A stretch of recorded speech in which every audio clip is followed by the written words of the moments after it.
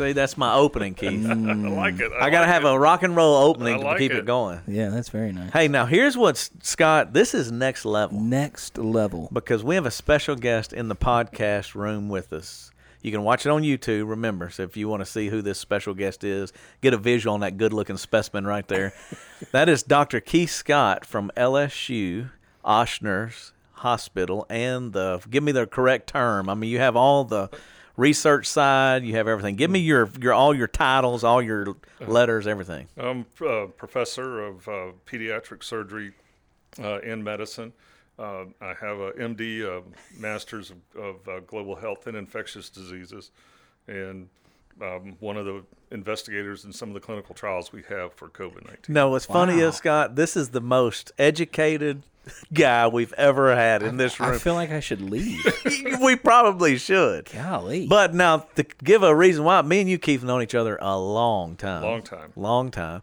And he's really doing some pretty cool stuff, because I'm going to go into part of how we know each other and all of that before we get into the COVID stuff. But you really work in Haiti. Me and you had a lot of those conversations because you have some things you're trying to do down there and all these trips and these students. Tell a little bit about that. What are you doing and how are you helping these students? Well, we've started a program long time ago, taking students over to Africa. Right. And mainly doing just basic care. Okay. And Africa is, one, it's hard to get to, it's expensive, all of those things to take a lot of students to.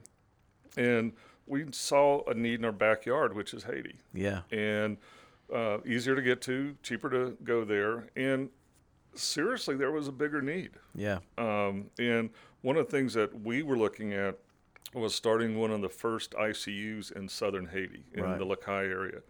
They have a lot of sick people there, but if they get too sick, there's no care for them. And so we saved a bunch of equipment. We got a bunch of volunteer or donated equipment, and we were headed back down. We've done 4 or 5 trips, taken residents, taken nurses, started training some of their people, and then all of the political things happen. And Haiti gets nuts. And it gets nuts, and we just felt we could not take students down there or residents right now.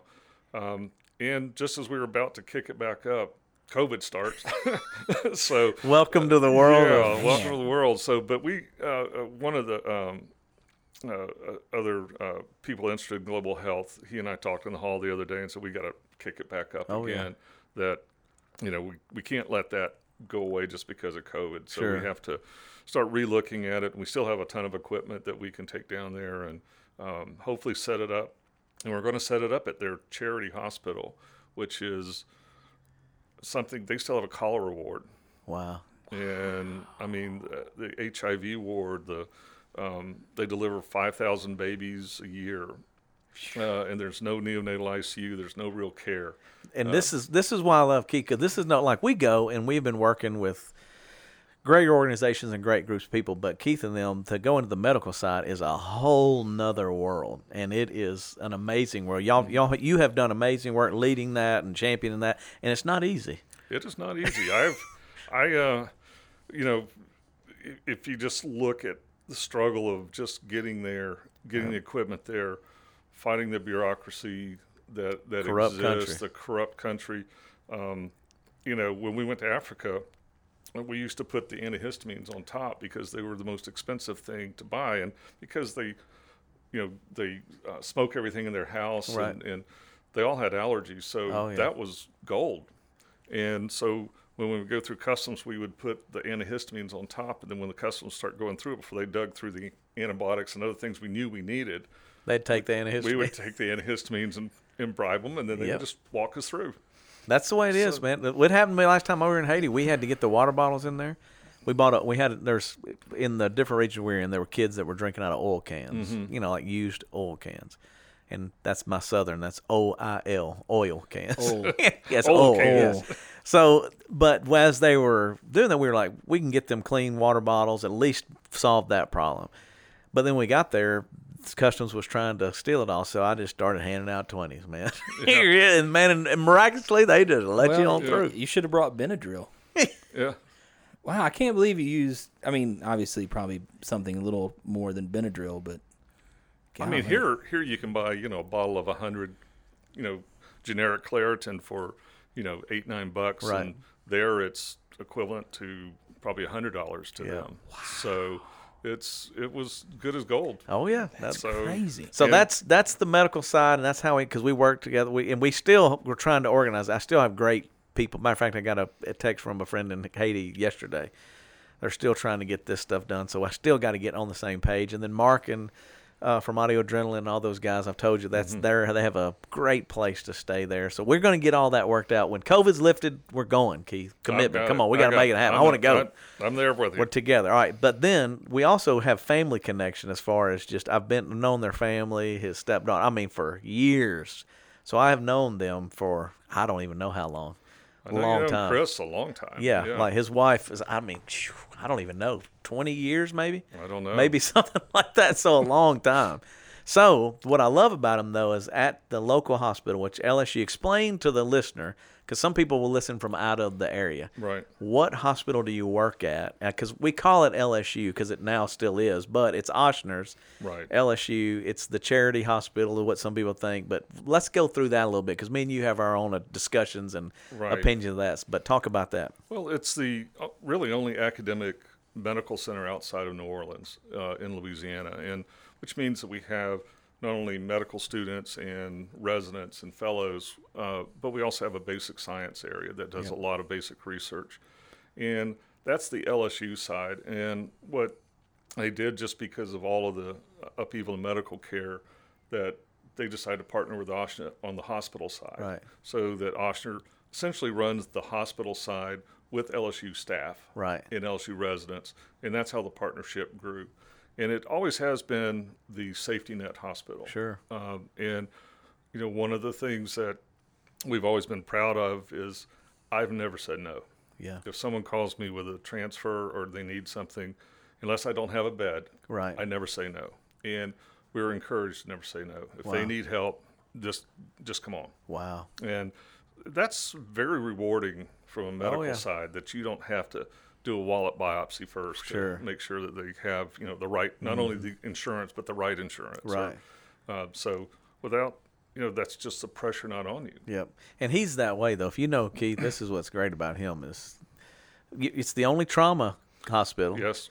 So even, in child trauma. So, like, I've had multiple circumstances in my connected life through the church or whatever that those guys and gals have been phenomenal. Mm-hmm. And I know the church has brought gifts up to our we try. And we try to encourage y'all, man. Keep going, baby. You're doing good. Going. But we're only level 1 trauma center outside of New Orleans. We're a level 2 pediatric trauma center, the only one in the state. That's what people don't know. Yeah, and so now we've opened up the St. Mary's campus. Right. And Women's and Children's are over there, so we've moved most of pediatrics, OB, a lot of other surgeries over there, which gives us a lot more space and better parking and all of that. And then, but the pediatric trauma still stays at the main Kings Highway campus. So. Are they, whenever you're launching, is that the long-term goal, is that they'll create a women's center where old Shumpert was? Yes, that's the goal. That was Hal Sutton's children's hospital too. Did y'all look at those wings, or did they? That's where they housed. They just had to do a tremendous amount of updating because when the hospital was mothballed, I guess. It falls out of code. Now, quickly. If you come back and say, okay, now I want to make it a hospital, it's a whole new code bracket. So a lot of updating and. They're putting a lot of money into it that's awesome to bring it up, and it's beautiful. The neurosurgery clinics there now, the orthopedic clinics there. I think urology is going there. So the hospital's expanding in a huge way. When Ochsner's came in, it changed. Yeah, it changed a lot, and it's allowed us to spread our wings. That's awesome. And offer some services, that probably. Could have done at some point, but it's just become easier. And COVID has pushed a lot of this really fast. Oh, yeah. Because it was kind of a 1.5-year plan to move into St. Mary's, and we had to do it because we had to expand our main campus ICUs by, we were anticipating, 30 to 50 beds. And to do that, we had to move people out. And so we had to do it in a couple of months. And so it's working. It's good. It's, I was just over there last weekend covering. It's a nice campus, and like I said, it's going to work out. Just once the COVID, all of that comes down to where we can start putting more and more resources, less COVID resources and more just expansion resources. So let's talk about that for a second, though. But what is your specific job? So you're over pediatrics? No, I'm just one of the pediatric intensivists, and I do adult critical care medicine. And so I do both. But like since COVID, we've all just been either working in the COVID ICU or working, to help out the COVID ICU. And then a lot of what we're doing is research. Yeah, so we're going to get into that. But before we do, Scott, you thought you had COVID. Yes. And we tested you, and you were? Negative. Negative, Ghost Rider. Yes. And we went through a lot of rigmarole. Now, Keith was if I had an ace in the hole. Yes. If I couldn't get answers from a local family doctors, from your whatever we need, the situation we're in, I was going to Keith. You know why? Because he had COVID, son. Yes. Now, that's true. Now, this is what people don't know, because you literally had COVID, and you work in a hospital, and you're dealing with that. So let's first go, because no one I know, other than Stuart Hall in Atlanta, has had COVID. Me and Stuart haven't had a whole lot of talk about that. But talk about it, because you got isolated to your backyard. Yes. in a trailer, right? Yeah. Well, my wife had some medical illnesses, and so we didn't, in where I worked, I didn't want to bring it home. And so we have a RV, and we parked it in our backyard and hooked it up. And so I lived in there for about a month before I even got it. And so, wow, thank goodness I was out there. Yeah, because it would have risked her. Yeah, absolutely. And I woke up, I don't know, 1 or 2 in the morning with the worst pain I've ever had in my life. I mean, the muscle aches were just unbelievable. And then the fever started. And I had fever for 4.5 days. I mean, of just unrelenting pain. And the fatigue was what really got me. Yeah, wiped you out. I mean, I bet 3 days I slept 23 hours a day. I mean, wow. I mean, that's why whenever I look at you, it's like, Scott, I don't think you got it. I tell you, sure. What my wife did, this is pretty smart. She went and got a baby monitor. That is smart. And put it out in the RV so she could watch me from the house. And, Yeah, now this is crazy. So Keith texted me or something in there, and I'd have to look it back up. But he's like, yeah, I got it or whatever. And I was like, well, man, you need anything? He's asking me what he can do for us. I'm like, Joker, you got COVID. Stay away is what you can do. You ain't coming up to talk to me.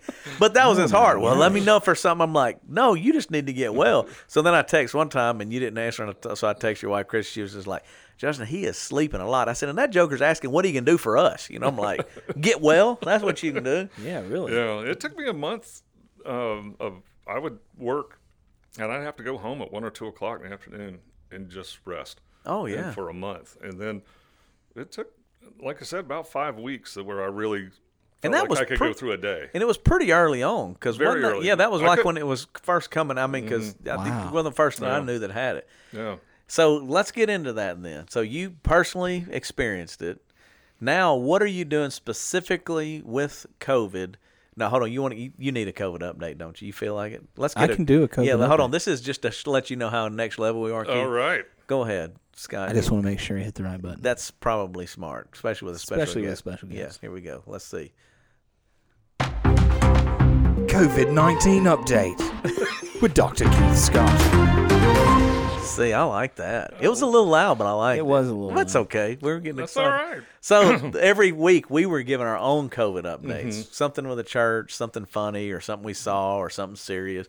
So now we get real COVID updates. This is not make-believe. This is Dr. Keith giving it to us. Make-believe. What are you doing specifically now with COVID? Well, excuse me. For the research side, we have several trials that we're looking at. One trial is we actually, people that are on a mechanical ventilator, they're that sick. We give them very, very high doses of nitric oxide, which is a gas we've used for years in babies and people with heart conditions. And we found in the first COVID, or the SARS outbreak, that people got a little better when using it. So with some further studies, it looks like not only does it improve oxygenation, but it may in fact kill the virus. Wow. So we partnered with Mass General Beth Israel in Boston, a Harvard group, and then UAB in Birmingham, and then a institution in Sweden to put together this trial. And so we've had 2 interim looks at safety, and they said it's very safe, keep going with the trial. And we have, I think, 60 in one arm and 70 in another arm. And so it's going to take another month or 2 to figure, but it won't be the cure for COVID, but it may be a very effective treatment. And we know that patients that get this gas improve their oxygen. We're just hoping it also has that virucidal. So that's one trial. The other trial we have is people that aren't quite as sick. They don't need a mechanical ventilator, but they still need a hospitalization. Right. And then we go in and give them super high doses twice a day, and in hope that it'll keep them from progressing to severe. So basically, your trials in both are involving nitrous. That's mine. And I'm involved superficially in others, but we have one that's a inhaled drug that helps cleave one of the proteins that the virus needs to attach. We have another one that just kind of turns off the immune system, because one of the things we're seeing is why this virus is so devastating is when it hits, not only do you get this respiratory and lung infection, you get this profound inflammatory response. And it's something that we see in other diseases that are pretty rare. Like what? Give me an example of that. Well, one is called like macrophage activation syndrome, which people may, like kids with rheumatoid arthritis, will get when their immune system just goes crazy. There's another Epstein-Barr can cause one called HLH,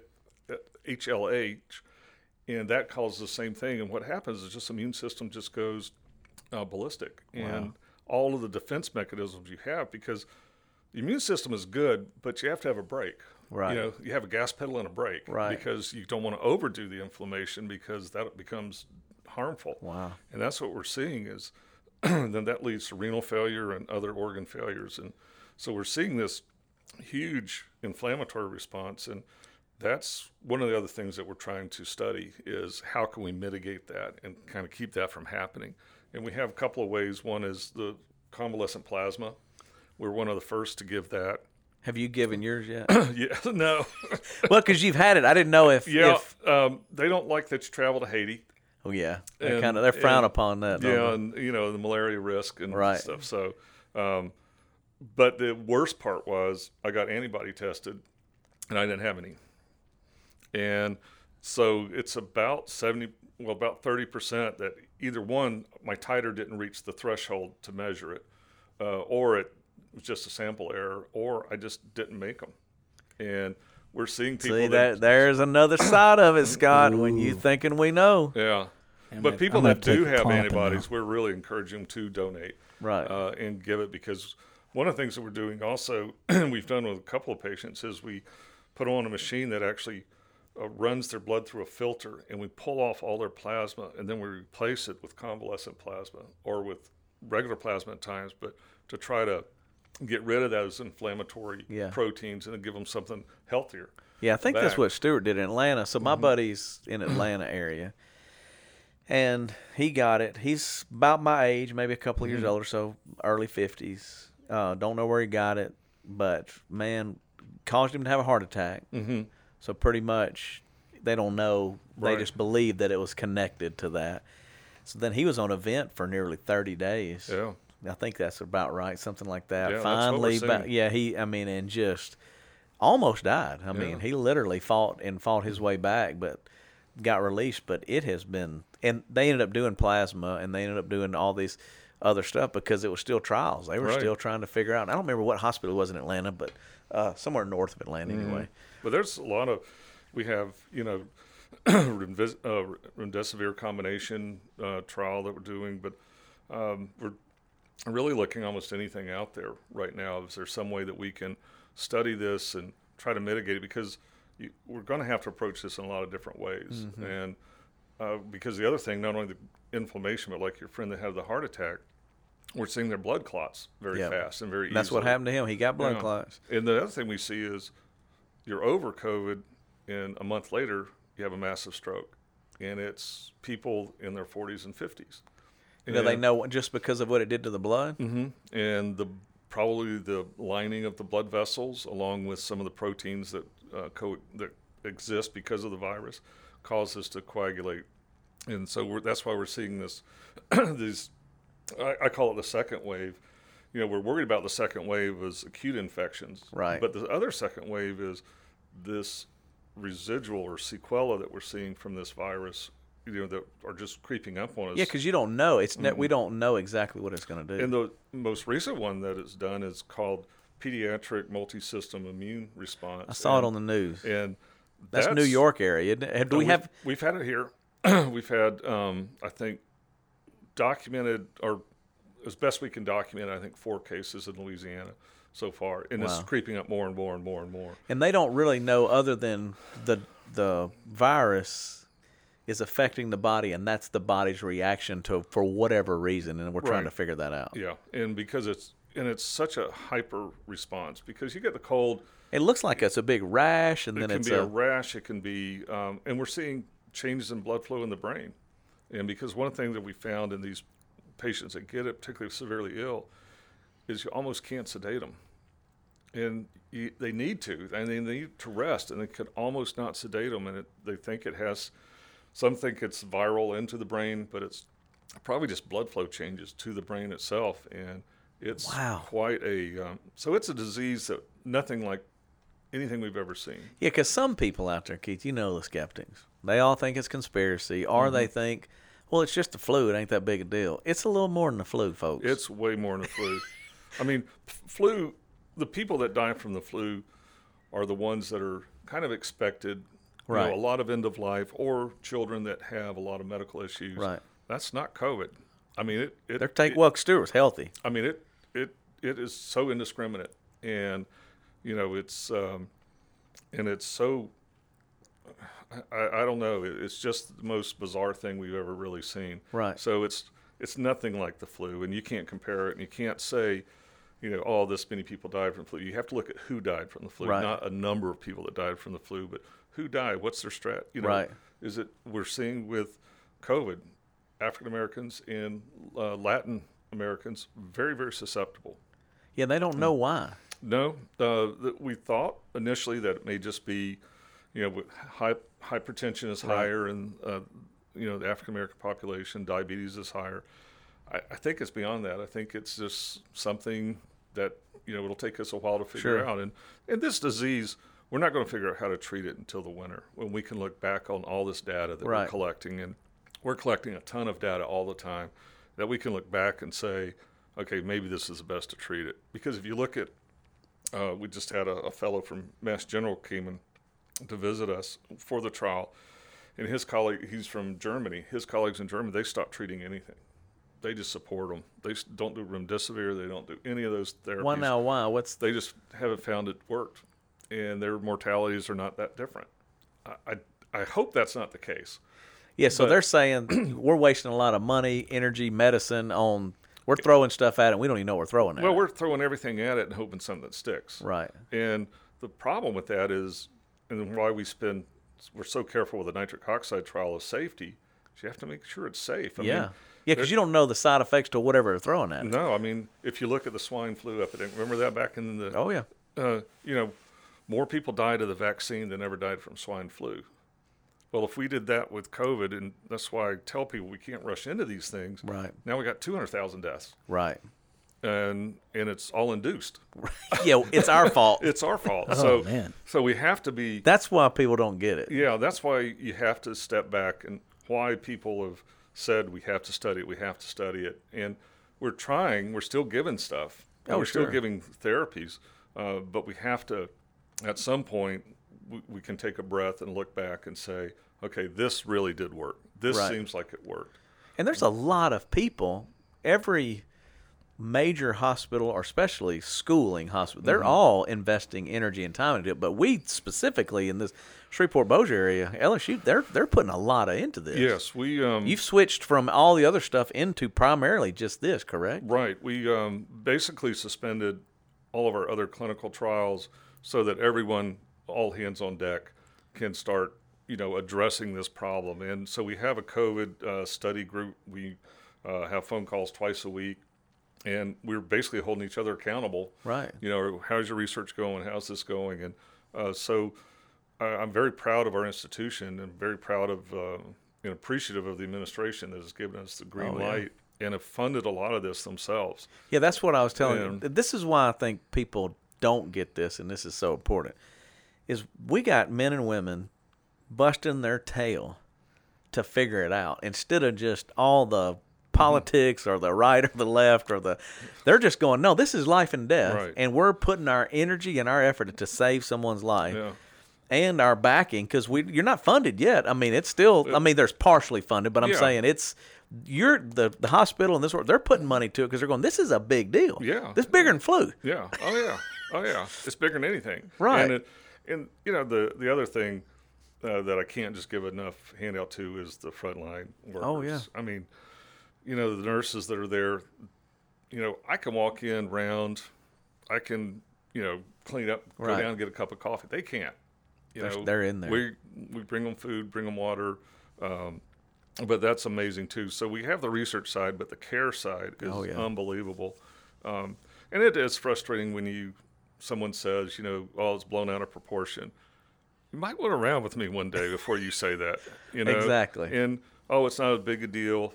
Well, when you zip up a canvas bag over someone's face, that's a mom, a dad, a brother, sister. It kind of changes your attitude. And that's why I'm thankful you're here, because when he called, I was like, Keith, you got to come, because I'll give you a great example. So our church, we decided to go, let's press the pause button trying to get everybody back together. Mm-hmm. Let's be a little more safe, a little bit more proactive in going, what benefit does that do other than, make some people go, that's right, we did it. When I'm going, but if I cause someone harm or it has an adverse effect that we're not aware of, I'd rather press the pause button and slow down and come up with other ways, because it's a big deal. Yeah. Well, someone said it the best about turning everything back on. Right. Was, one, we only want to open once. And if you look at Iran had to reshut down, Lebanon had to reshut down, southern France had to reshut down because they saw these spikes. Right. Immediately once they opened up. And so we only want to open up once and do it right, and it should not be a light switch. It should be a dimmer switch. Right. And you got to turn it on slow. If not, we're going to have the second wave. They're already predicting the second wave in August. Yeah. It's just statistically and epidemiologically, but it could be much sooner.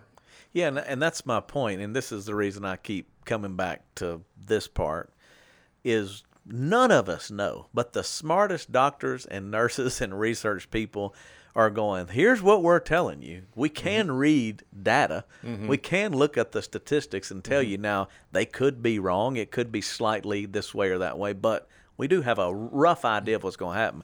I've talked to a couple of other doctors locally, and they're going, what will make the fall challenging, and I'd love to get your opinion on this because we don't know, but a normal flu case and a COVID case, when they come in, and we know flu always ramps up, so that's going to happen again. Right. So we'll have shots and they'll do whatever, but it's confusing to diagnose, and it's complicated based on the procedures that are in place to protect or to work through. So for a frontline nurse and doctor in a regular hospital or a doctor's office, they're going, it's confusing. I don't know if he's got flu or if he's got COVID. We got to treat everything like COVID because of the negative effects, correct? Right, because very early in the disease, they can just look the same. I mean, a fever and body aches. And the problem is, one is in certain people is progressively lethal, and other people, they don't even get a sniffle. Yeah, That's so what weird. Makes it so bizarre and so hard to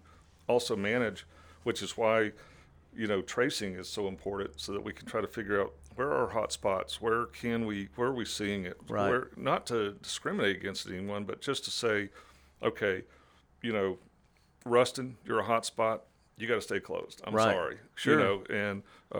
But Monroe, you look okay, start easing up. And until we've had enough testing, that's hard to do. And it is complicated because, once again, even in the hot spots like right now, you don't hear as much about it. Number one, already it's kind of everybody's kind of going, all right, and it's switched to open, forget what's happened. Now, I understand that because there is a business side of it, and there is different people going, dude, we got to survive, and yada, yada, yada.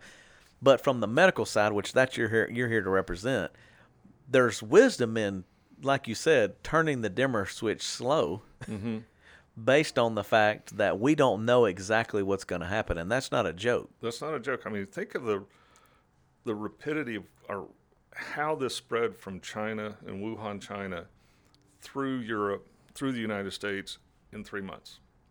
And what's the infections rate up to now? I know I don't even know. 5 million. Yeah. Almost 280,000 deaths.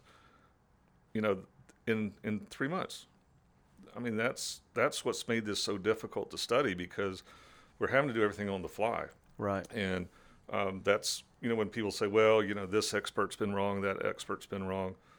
Well, a lot of people were wrong about this. It's a hoax. It's nothing. It's, it's Right. silly. We're making a big deal out of nothing. No, like I said, if you think that, come work with me one day and you'll see how it's nothing.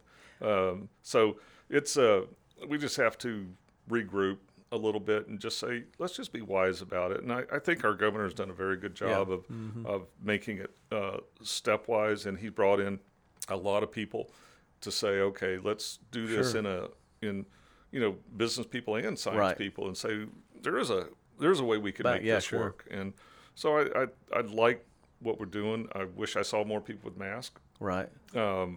Because we're still not out of that stage. I mean, we get 3 or 4 patients a day still.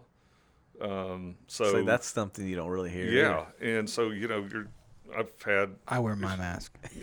He does. Yeah. And I do too. And I had a guy, I was in line and I was standing pretty far back from him. And actually, I was just daydreaming. I was trying to stay 6 feet, but it went to like 12 feet. He turned to me and he said, dude, you're not going to catch something from me. And I couldn't help myself. I said, I'm a healthcare worker. I work in the COVID ICU. I'm protecting you. He about ran it out. Then he's like, step away. Yeah. Then he was like, okay, you're good. You're good. Wow. But I mean, and that's what they don't understand. You're not only protecting yourself, but you're also protecting your fellow man. Sure. Because you don't know, because so many people, we know it can shed it when you're asymptomatic. Sure. And so it's not that big of a deal to put on a mask if you're in a crowded area. And, outdoor, restaurants and spacing tables, I think is great, because it doesn't disperse a lot. Right. And it's not going to travel 20 feet. Right. And so I think it's okay to do that. I think it's okay people go out and, go back to restaurants and go shopping. But if you're going to go to Lowe's, you're going to go to Target, wear a mask, because you can't stay 6 feet. You're in line, or, or some people just crossing in an aisle.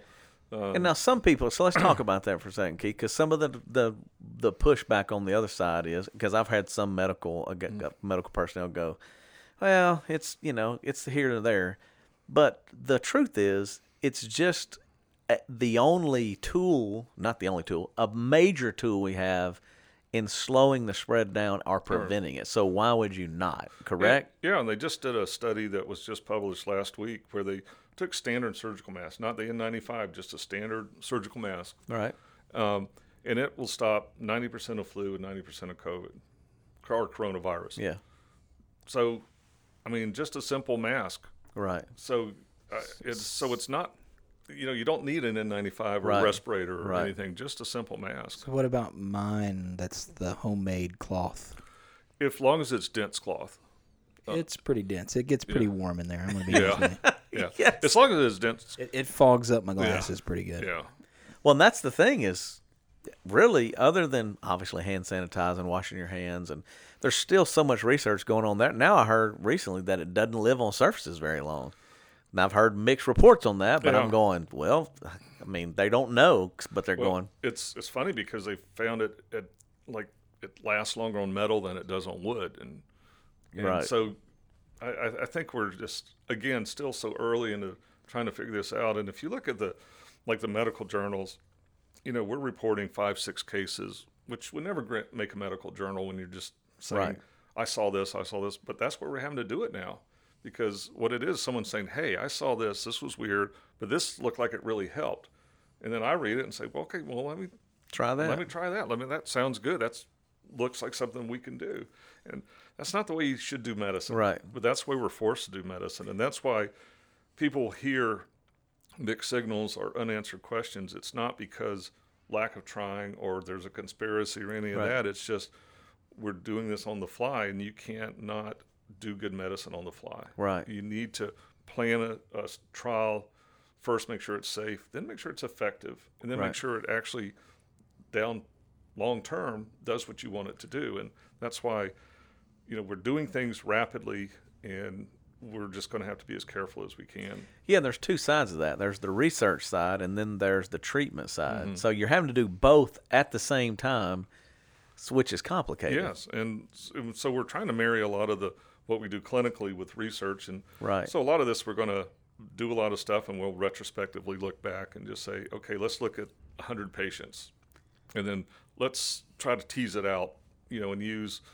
modeling and things to say, okay, this really did seem to work, and that did seem to work. So do you think that, and I don't know if this is accurate or not, that has weather, because that's one thing, the heat and all that stuff, do you think it's going to be like the flu, that will continue to kind of keep it down, but when we get to fall, do you think you'll see, theorizing, or based on what you've read, does that appear to be what their theory is? I don't know if we know. Yeah. I think a lot of it is going to be confusing because we're also opening up in the summer. Right. So if there's a resurgence, then you say, oh, well, it's not weather dependent. Or was it resurgence because we decided we're going to have baseball games again? So, there's a lot of debate on it. Right. And so it's going to be confusing. And like I tell everyone, we're not going to figure this out till the winter, when we can have time where we can take a breath away from the clinical side and look at the research side and say, this worked, that did not work. This is a good idea, this is a bad idea. And that's why we're encouraged about the nitric oxide. One good thing about it is it's already FDA approved. It's been around for a long time. Almost any hospital of any size has it available. So if it does work, we can start using it right away. We don't have to go through a regulatory process or any of that. Pretty big. Yeah. So that's why we're excited about that. And the fact that with 2 good analyses, it's safe. And so basically what they're doing with that, though, is just like you have forced oxygen, they're forcing with oxygen a blend of nitrous oxide. Right. Yeah, I was wondering, I guess you just put on a mask? It's like a CPAP mask that people wear at night, and it's a big, long contraption because we have to monitor the amount of nitric oxide, and one of the side effects is with oxygen, you can generate nitrous dioxide, which could drive your oxygen lower. So you have to make sure you don't give that and give enough nitric. So it's quite a contraption. It almost is embarrassing to show people because it looks so cheap. But I've seen a lot of. Hey, if it works, it works. It works. I've seen a lot of people doing some crazy stuff. Them guys were making masks and helmets. Yeah, and in fact, when the guys came from Mass General to kind of help us put this together, I said, you're in Louisiana. There's got to be duct tape somewhere. We're getting duct tape somewhere on this thing. That's funny right there.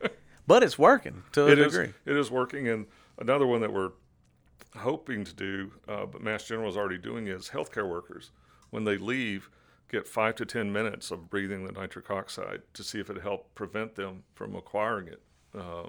So, dude, this is why you love America. I kind of want to tank at my house. I know, right? But this is why you love, because you're figuring stuff out. And what's interesting to me is the worst of times brings out the most innovation and the most, creativity, and we're going to figure it out. So then we'll learn from it that many times it's hard to see that in the midst of it. And if you look back, not that this is close to it, but if you look at the scare of AIDS and HIV, that was an all hands on deck. The National Institute of Health said we're opening a branch on this. We're going to commit, many resources, and now HIV is, it's almost a chronic disease now. Yeah, it's almost true. diabetes. And and I remember people. You have to be old to remember this. You kind of don't even act like you kind of remember. I remember. Yeah, but what I'm saying is, I was born right at the beginning of the height. But I'm going back to I remember thinking this was it. That disease was, you weren't going to be able to it was going to, and now you're fast forward, you're right. They're able to. Yeah, and we're seeing cures, and we're seeing yes. A friend of mine's mother has lived 20 years now with it. Yeah, right. And when I first started, I was in New York training, and it was the height of the HIV, and it was just horrible. I mean, there's no way we're going to get a treatment for this. And then, slowly, surely figured it out. And I think the way Corona hit us so hard that it's even more of an all hands on deck now. With this. Yeah, and I think that I mean, like you said, they're not similar, but yet are similar. But is that this is just airborne? Like that was a sexually transmitted disease, right. So it's kind of like, oh, they're the bad people, or this is where you can kind of isolate. Risk. Yeah. But now it's like that's what's so crazy is. Yeah. But it took, even with it being a smaller, it took a lot of people, a lot of money, and a lot of effort to figure that out, and a lot of time. Yeah. And here we are in COVID going, it's affecting way more people, and we don't know how and how complicated it is. That's why it's a little... Yeah, and it's the time. I mean, the only thing we've seen close to this is the Spanish flu, 1918, 1919, which killed about 25 million people in a year and a half. That's rough. That's a lot of people. Yeah, and a lot of it was they got pneumonias and they didn't have ventilators and they didn't have antibiotics and all of that. So there's a lot of reasons why it was so lethal. But again, this could have been that much of a burden. And so we're, 5 million people that got it or tested for it so far, even though 250,000 have died, I worry about that 4.5 million that are left that have it, and what is this going to cause a year from now, 2 years from now, 3 years from now, which is going to be another health. I think it's going to be another big health issue that we're going to, and that's one thing we've started also at LSU was a post-COVID clinic. So, in fact, starts tomorrow. So if you've had it, you can go, and they'll closely monitor your heart, your blood vessel, your clotting, kidney function. Yeah, because they don't know. Response, because we just don't know. But we're setting up this clinic so that we can very tightly follow people that have had it, and then probably have some studies dealing with that. And we actually have some in the planning for people that are recovering, because with this clotting disorder, we don't exactly know what anticoagulant to give them, and then we don't know for how long. Do you do it for a month, 6 months, a year, forever?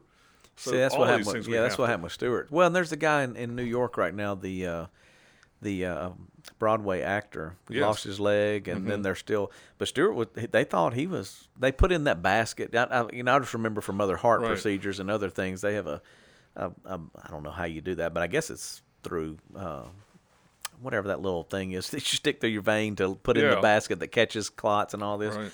But I'm going that COVID is causing all of these other things. That's what makes it extremely complicated. Yeah, and that's why for certain people, and then nothing for others. And that's we're hoping it's nothing for others.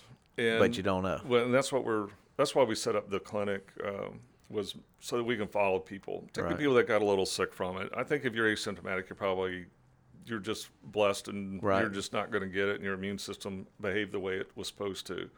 But if it didn't, you're something you're going to have to follow up for a long time. So we got to follow up on you. Well, I'm see, by the way, I'm getting followed up. My wife and my daughter are nurses, so you don't think I can get followed up. I don't think you knew Sam. She grew up in the student ministry. By the way, I think I'm going to have a Klonopin now. Well, you're good. I'm nervous now. Yeah. I'm sweating over here. Well, it's a little warm. The air just. I have a little, my chest is a little tight. Oh, come on, man! He's just walking through things. He's trying to tell you what's happening. I'm off service. I'm sorry. Yeah. Come on, man. Well, because I'm a little bit higher risk. Yeah. Because I'm a bigger person. Yeah, but still, let's go down that road for a second, though. But let's talk about that for a second. But it's true that 98.9% of people, what are the statistics of that it doesn't affect them, or that they survive at this level that are good? It's still, I've heard a lot. Still the majority. Yeah. I don't know if we know a number yet. Yeah. But a majority are asymptomatic, which is the scary part, because they're still transmitting for 7 to 10 days. Right. Just because they didn't get sick doesn't mean you're not shedding the virus. Right. Or you sneeze twice and you think, oh, allergies. And there it goes. And there it is. And I sneezed today. Yeah. No, see, the problem is him, Keith. Though he's going to get in his head now after this, I know. and he's going to be he'll be down again. I have medication. I'm on, Okay, I'm on all right. medication. Thank God. We'll get you some psychotherapy. I had some very high anxiety about a month ago. Yeah. So I'm now with my doctor, Dr. Milligan, Jason Milligan. He's Shout trying out. to help you out. Yeah, Absolutely. Yeah. So I'm good. Well, I'm okay. Yeah. You're okay. He said he's not going to lie. He's keeping it straight. But I do have a question. Yes. Because I'm sure this is what people want to know, and me in particular. So let's say I haven't had it that I know of. So what's the best way to protect myself out in the general public? It's still a mask. It's still a mask and social distancing until we know that this thing goes away. And is a vaccine going to cure this thing? Does a vaccine cure flu? So a lot of weight and a lot of hope is put on a vaccine, and we hope it works like smallpox or polio and is effective. But, flu, once it gets around the world, it mutates several times. So by the time it comes back, is the vaccine effective? Because think about the vaccine maker. He's got to guess what the flu is going to do so he can make enough vaccine to get it out there to everybody by the time flu hits. But you don't know what the flu is until it gets here. So you're guessing, which is why you get the polyvalent, it hits these 5 different kinds of flu. Right. That's because that's developed because all these mutations that happen. So is COVID going to do that? It's probably not as mutation sensitive as flu, but I think we're going to have to see what happens. That's why you socially distance. You be safe. Wash your hands. Yeah. I heard to the end, and again, Keith's here. He'll know better than me, but they say washing your hands and sanitizing and wearing a mask eliminates your risk at a higher rate than anything else they've seen. Now, I don't know if that's true or not, but they're just saying that you got to keep doing the same things where some people are like, it's not that big a deal anymore, which it'll flare back up. Right. And I think, we care about our community. We care about the people in our community. And I think it's the least you can do for your fellow man is to put a thing of hand sanitizer in your car. When you go in the store, squirt some. When you get out of the store, squirt some. Right. And wear a mask. I think that's the least we can do until we know that this thing is controlled. Absolutely. So you got any other questions for the guru over here? This is a guru. Keith is the guru. The guru. Well, because there is, this Saturday, I'm going. I like this. What do you want him to get? Do you want him to walk around with you? I kind of do. You want him to? He's not going on I want a trips bottle with you, of Scott. nitric acid. Nitric acid? No, that would be bad. Nitric oxide. Yeah, nitric oxide. Nitric acid would be bad. That would be painful. Boy, and I don't even want to think about that. That gave me anxiety just thinking about it. Go ahead. Sorry. But all right. So I'm going, or I'm supposed to be going canoeing this weekend in Arkansas. Outside. Good. Outside. Good event. Is there any way, do I need to do anything special for that? No, and I encourage, one of the things that I didn't like was the parks closed. Right. Because I think one of the things that you could do is social distance outside. You can have a picnic. Yep. It's not that hard. We're sitting 6 feet right, away. Right. You can still have a great conversation. You can still, and outside it's horribly difficult to spread it if you stay that distance and you're outside. Inside, it's a little less because of, you're not going to have wind and you're not going to have, different things that can inhibit it. So I think, and I've encouraged people, go backpacking, go canoeing. Get outside. Go to the park, take up running. I won't, but some people can. Me and Keith are really good at eating. That's our problem. We eat at Strong's. I'm not. Well, I'm just saying you fit in the club. Well, I am exercising more now than I ever have, just because this was a wake-up call for me just for my own health. Right. So now I'm trying to be more active because I don't want to be one of those people that gets sick, ends up in the hospital, and has a really tough time with it, or might even die, which I know my chances are low.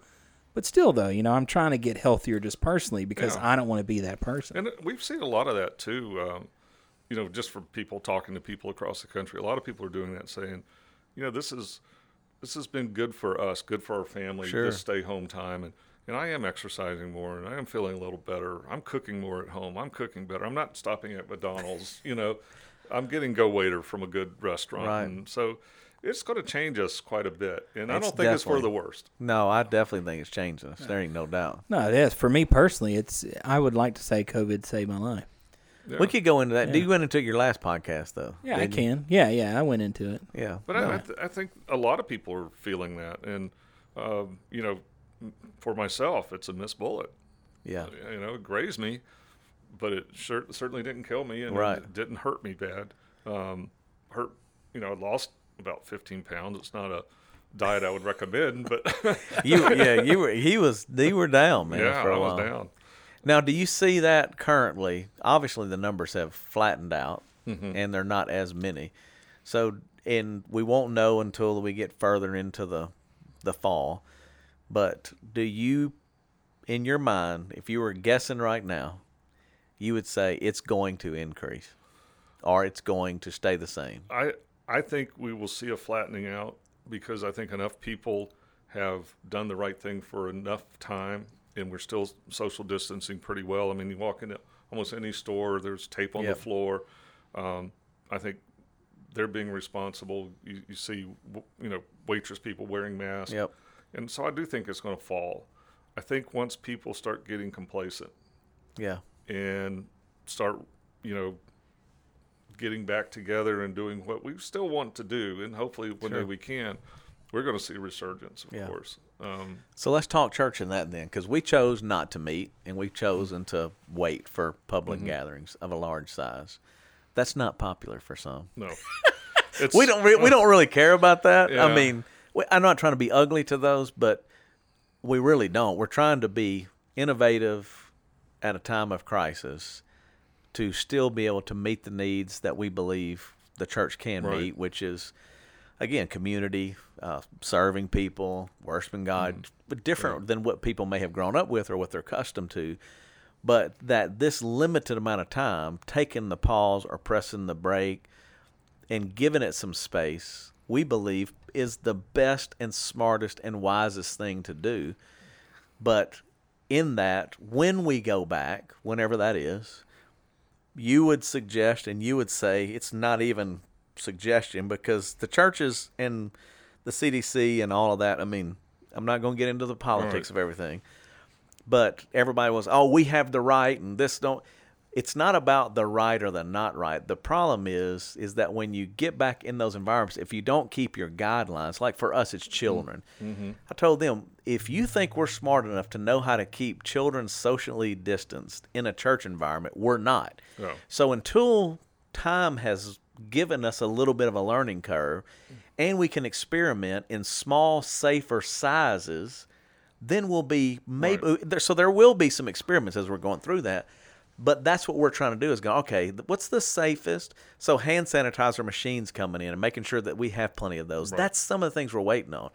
Making sure mask or no mask, we're going, no, we know that our people need to do them, but is it required or not inside the building? We're going, probably so, even though you're 6 distance. But they're saying in churches it's not. I'm going, you probably should. I mean, come on, that would be silly. Why would you do it in one and not in the other? So all of those discussions are going on. So looking to the church, what advice do you have? And again, decisions have not been fully made. We're just talking. Yeah, so, it's again the dimmer switch. Yeah. I think turning the light on and just saying, okay, everything's back to normal. Go back to what you were doing. It's your right. It's your freedom. Well, you know, that's your freedom. What responsibility do you have for your fellow man? Yeah. And as a church, I think we should have a lot more concern should be. About our fellow man. And I think the respectful thing to do is, like you said, hand sanitize when you walk in with a mask. If you're 6 feet apart and you're in an open, you know, and you're in an open environment like down at the river walk or something, I think you could go without mask and just have distance. But if you're in a building, I think mask is just not. Like I said, it just doesn't seem like that much to do to help, you know, your fellow man. And you can get some good looking ones, you know, get some funky ones. All right, so here's a good question, because this is one of my other, there's a lot of debate on this. Somebody's actually, we've seen some customization and different things people do. It's pretty funny. Yeah, I want one that says I'm single. Oh. Yeah, well, you can put your number out on podcasts. That's how you get digits, son. So the other part is a face shield. Do you think that's as effective as a mask? Because there was some debate here. Okay, so I got friends in Dallas. They opened their church back up. They were one of the first in Texas to do so. So I call him. I'm like, hey, dude, what was good, what was bad, what was ugly. And they're a big church. We're talking thousands and thousands, like tens of thousands that go to this church. He goes, it sucked. Everything sucked. And I'm like, what do you mean? He said, dude, it was just complicated. Because, number one, they did the right thing. They went above and beyond. They said, if Lowe's and Home Depot can do it, we're going to do it better than them. Mm-hmm. So we're going to try to. And so they had every other car parking spot. They had signs that you had to give a thumbs up or a thumbs down once you read, have you had fever? They made sure every car that pulled in was like, is this you? Are you up or are you down? So they had great procedures in place. Mask, obviously, separated. Mask were 90. He said 98.9, 99% of the people wore a mask in the service. That's awesome. They separated 6 feet. But he goes, but dude, nobody came back. They're not ready to come back. Mm-hmm. So he said, so we're going through all of this hoopla and we're trying to figure all this out. He goes, but one of the biggest things was you can't tell what people's responses are. Like when their face is covered, you don't know if they're happy, mad, talking. Everything's muted. What's going on? So then I said, well, did you ever think shields? Because this was not public. We were just talking. I said, well, what about like a face shield? He goes, dude, we didn't think about it. We kind of went with our mask, but now I got you. I'm going, if you have the full shield, is that better? Or, I mean, not better. Is it sufficient or not sufficient? It's better than nothing. But it's not as good as a mask. I don't think it's as good as a mask. Okay. But, we do both. When we go in a room, we put a face shield on and a mask. Yeah. And an N95. And a mask over an N95. Or we wear a respirator. So yeah, you're being double, triple. So we take all the precautions. I think a mask is probably the easiest. Yeah. But we just don't really know yet. Yeah, and it's going to take us till we start opening up. And fortunately, some states have opened up before us, and we get a little of a intel and say what worked, what didn't work, and what I hate to have happen, I want to have happen, is that it disappears. What I hate to have happen is we think it disappears, and then, like I said, we let our guard down. It raises up, and then it raises up, and we don't know what it's going to come back like. True. So, because we don't know if the antibodies that you get actually give you immunity. They think, but they don't know. We don't know, and if it does it for how long? Right. I mean, maybe it's 6 months, maybe it's 15 years. Right. We just don't know yet. So that's when you start thinking about all that, that's what's interesting. Yeah. So. Now, the other side of we had a church in town. Have we ever confirmed this? Is it confirmed? It is confirmed. So a church in town, they went ahead, we're going for it, and 4 or 5 of their staff members got it, and they shut it down. Yeah. I'm like, yeah. I mean, yeah. Well, the scary part, too, we have one of our research physicians has gone to nursing homes and tested. And nursing homes are like a petri. Well, it was, I think, in one nursing home, it was every staff member and like 50% of the residents. And, I mean, that's just a week ago, 2 weeks ago. Yeah. So no, I'm telling you, if you talk about your anxiety, avoid Granny's home. Yeah, because my grandparents are in a nursing home in Dallas, and you can't get within. No, but Steve, but the workers are still going out and coming in. That's how they're getting it, correct? It would have to be that it's from the employees, because there's not a lot of in and out of anything else. Well, you think about an employee like that, they get lax, they go home, they give it to their spouse or their mother or aunt. Because they're lax, and that's what we don't want to mimic, is stay safe until we really know we have this under control. And do you predict that will be a year from today? I know you're not Nostradamus. I understand you're not crystal ball. Crystal ball's kind of tough, but he's. But I mean, you think a year from now we're obviously going to know more. Oh yeah, well, like I said, I think by this winter we will have enough information to make better decisions. We can make give advice better because we have more information. We can track this thing. I mean, like I said, we're sequencing the virus at LSU and our emerging viral threat lab, and we're starting to understand this virus more and can track it and can, like I said, they've gotten it down to a couple of places where it started in Louisiana. They're able to track that well. So that's pretty cool. And so we're learning this every day. Every day we have more and more information. And so once, like I said, we can just relax a little bit, we can start putting all this together and come up with this very strategic, smart plan for everybody. I do have one question. See, but hey, did I bring in number one guest? Yes. I'm encouraged. I'm joking around. This is next level, though. Yeah, you went Dr. Keith Scott. He came in and said, I'm dropping knowledge on you, son. I like it. I mean, it encourages me to hear from a professional. Because I cut all the news out or whatever because it's just too confusing. Yeah. But, I mean, that information is very encouraging for me personally because I do and did have a lot of anxiety because of this. Absolutely. And this gives me a lot more hope than anything. I mean, I joked around that, I was going to need a Klonopin, but honestly, really, it's given me a lot of hope. But I do want to go back to something because you use a lot of big scientific words, which are kind of cool. I'm going to be honest with you. But he's a doctor, man. Yeah, well, you don't play one on TV. And he's like the smartest guy I've ever met. Yeah. I said Holiday Inn Express. Yeah, he did say Holiday Inn. But when you said sequencing the virus, what does that mean? Well, you can basically take it apart and see how it's put together and see the RNA and the proteins that make up a virus. Because a virus, when it attaches to your cell, it uses your own cell to replicate. It doesn't replicate itself. The virus gets into your cell, and your cell starts making more virus, and then it spits it out. And if you have a good immune system, it's stopping that. Hopefully. So what I'm saying is, that's why they're trying to figure it out. So I'm just adding that in. There's like I know. Yeah. Just so you know, Scott. By the way, I picture you. I picture you with tweezers pulling this. I know it's not, but still, that's what I. This is some very, very brilliant virologists there that are able to just take it apart and study it and learn more about its characteristics. So can I add something in here? Okay, so if you like that, how many times have I told you to watch 60 Minutes?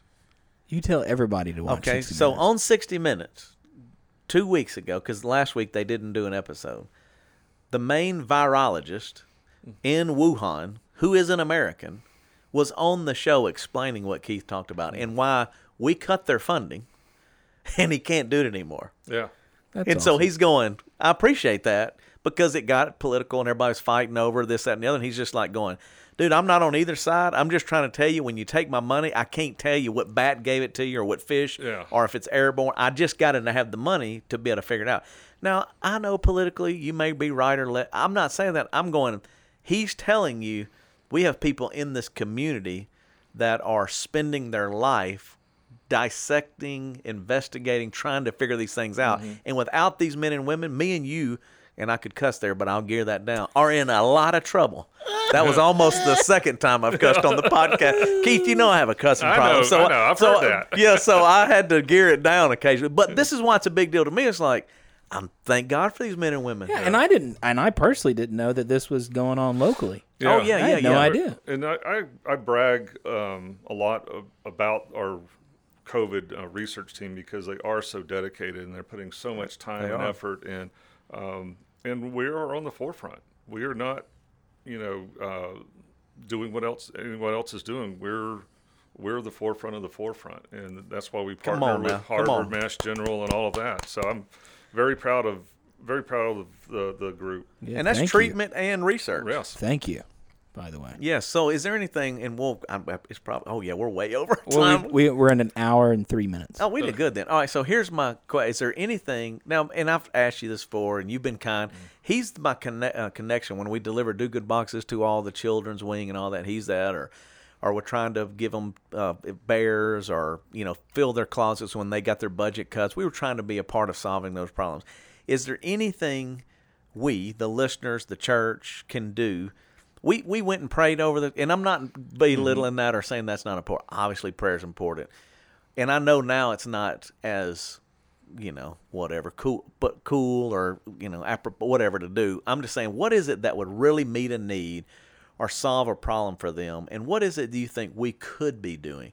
Obviously, we're going to pray.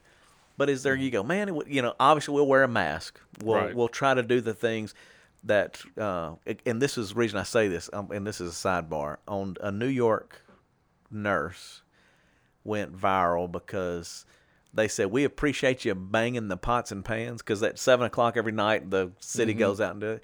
He goes, just put a mask on and save the pot for somebody else.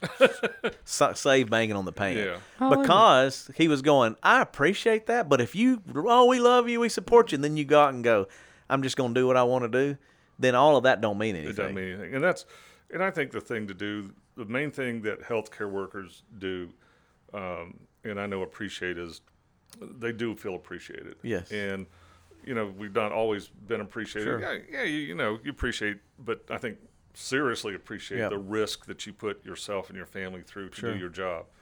I think it's just supporting them and doing the respectful thing to them and saying, I didn't work all day, so you can go out and hug friends in a pool. Right. Yeah, we saw that on the news. If you didn't see the news, you Yeah. don't watch the news, but it's Ozark. It was kind of a breaking news. No. I saw a headline about it. 3,000 people or something. I don't know. They just lost their mind. But I mean, it is disrespectful in a way. Yeah. Because here's people that are really risking it, and we have some nurses that for the first couple of months didn't even go home with their children.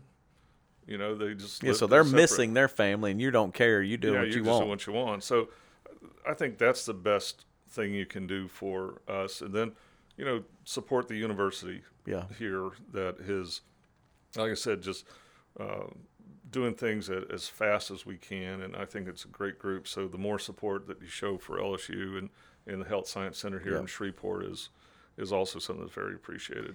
Is there anything specifically, I mean, like meals, notes, cards, letters, banners, something that they would be reminded? Now, again, I'm putting you on the spot because we didn't talk about this, but if you think of that, people ask me, that's who we are, it's what we want to do. Mm-hmm. So if you go, man, that would be good if it was coffee once a week from Starbucks, and because people, I mean, you go, dude, we're going to do it. It doesn't matter if you go to, and I saw they have the trailer. Y'all brought in extra equipment and things to stage everybody. So if there's something you think of, dude, it'd be our privilege, my friend, to do whatever. I will ask around. Yeah, and it doesn't have to be. We don't have to have any hubbub to it. It's just a matter of going, man, that would really be an encouraging thing. And a lot of it is just like the meals were just godsends to get it. And this morning, Southern Made Donuts. Amen. But I got to tell you a story. I'm so used to wearing a mask now.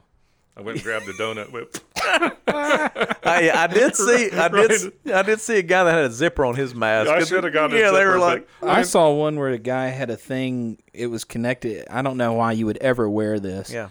But he literally, it's on his left hand, and he presses a button, and it opens the mask up. He takes a bite of food, and then lets go. Well, doctors need that. That's technology. Well, but it was watching him do it. It would barely open, and the food would hit the mask. Oh yeah, no, I'm not for it. Yeah, it was not good. Stick with a milkshake if you want to do that. Yeah, that's the truth. Well, that's wild though, dude. Anything else you want to say before we get out of here? No, I appreciate giving me the time. We're gonna tell people about it. Yeah, so it's. Like I said, it's an honor, and love the church and always have, and we're thankful, man. Want to, like I said, anything I can do to help the church. You helped. You helped us a lot. You gave us information. We'll have to have you back in like a couple of months to see. Oh yeah, maybe a month. Who knows? Maybe not even that long. We'll say you're what's the smartest man we've ever had. There's no doubt about that. Oh my gosh, you've had some doozies then. Yeah. Oh yeah. No.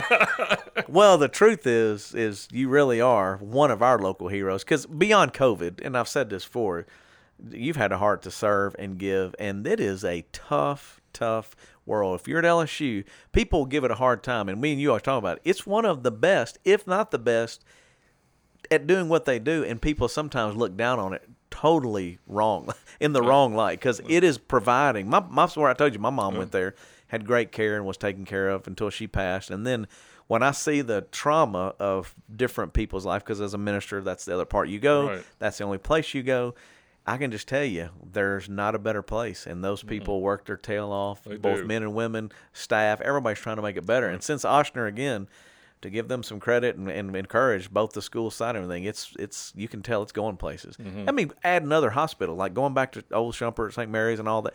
That's innovative. They're trying to get things going. Yeah. And this area needs it. We're thankful for you, man. Thankful for what you do. Thank you. No doubt. Very much so. All right, well, let's get on out of here, Scott. It's about that time. We got to get this doctor back to work. You got more research to do. Scott's got to eat, and I got to go eat myself. Well, I actually got to go to the grocery store. Wear a mask. I was going to say, wear a mask. There you go. All right, till next time. Yes, peace, my brothers and sisters.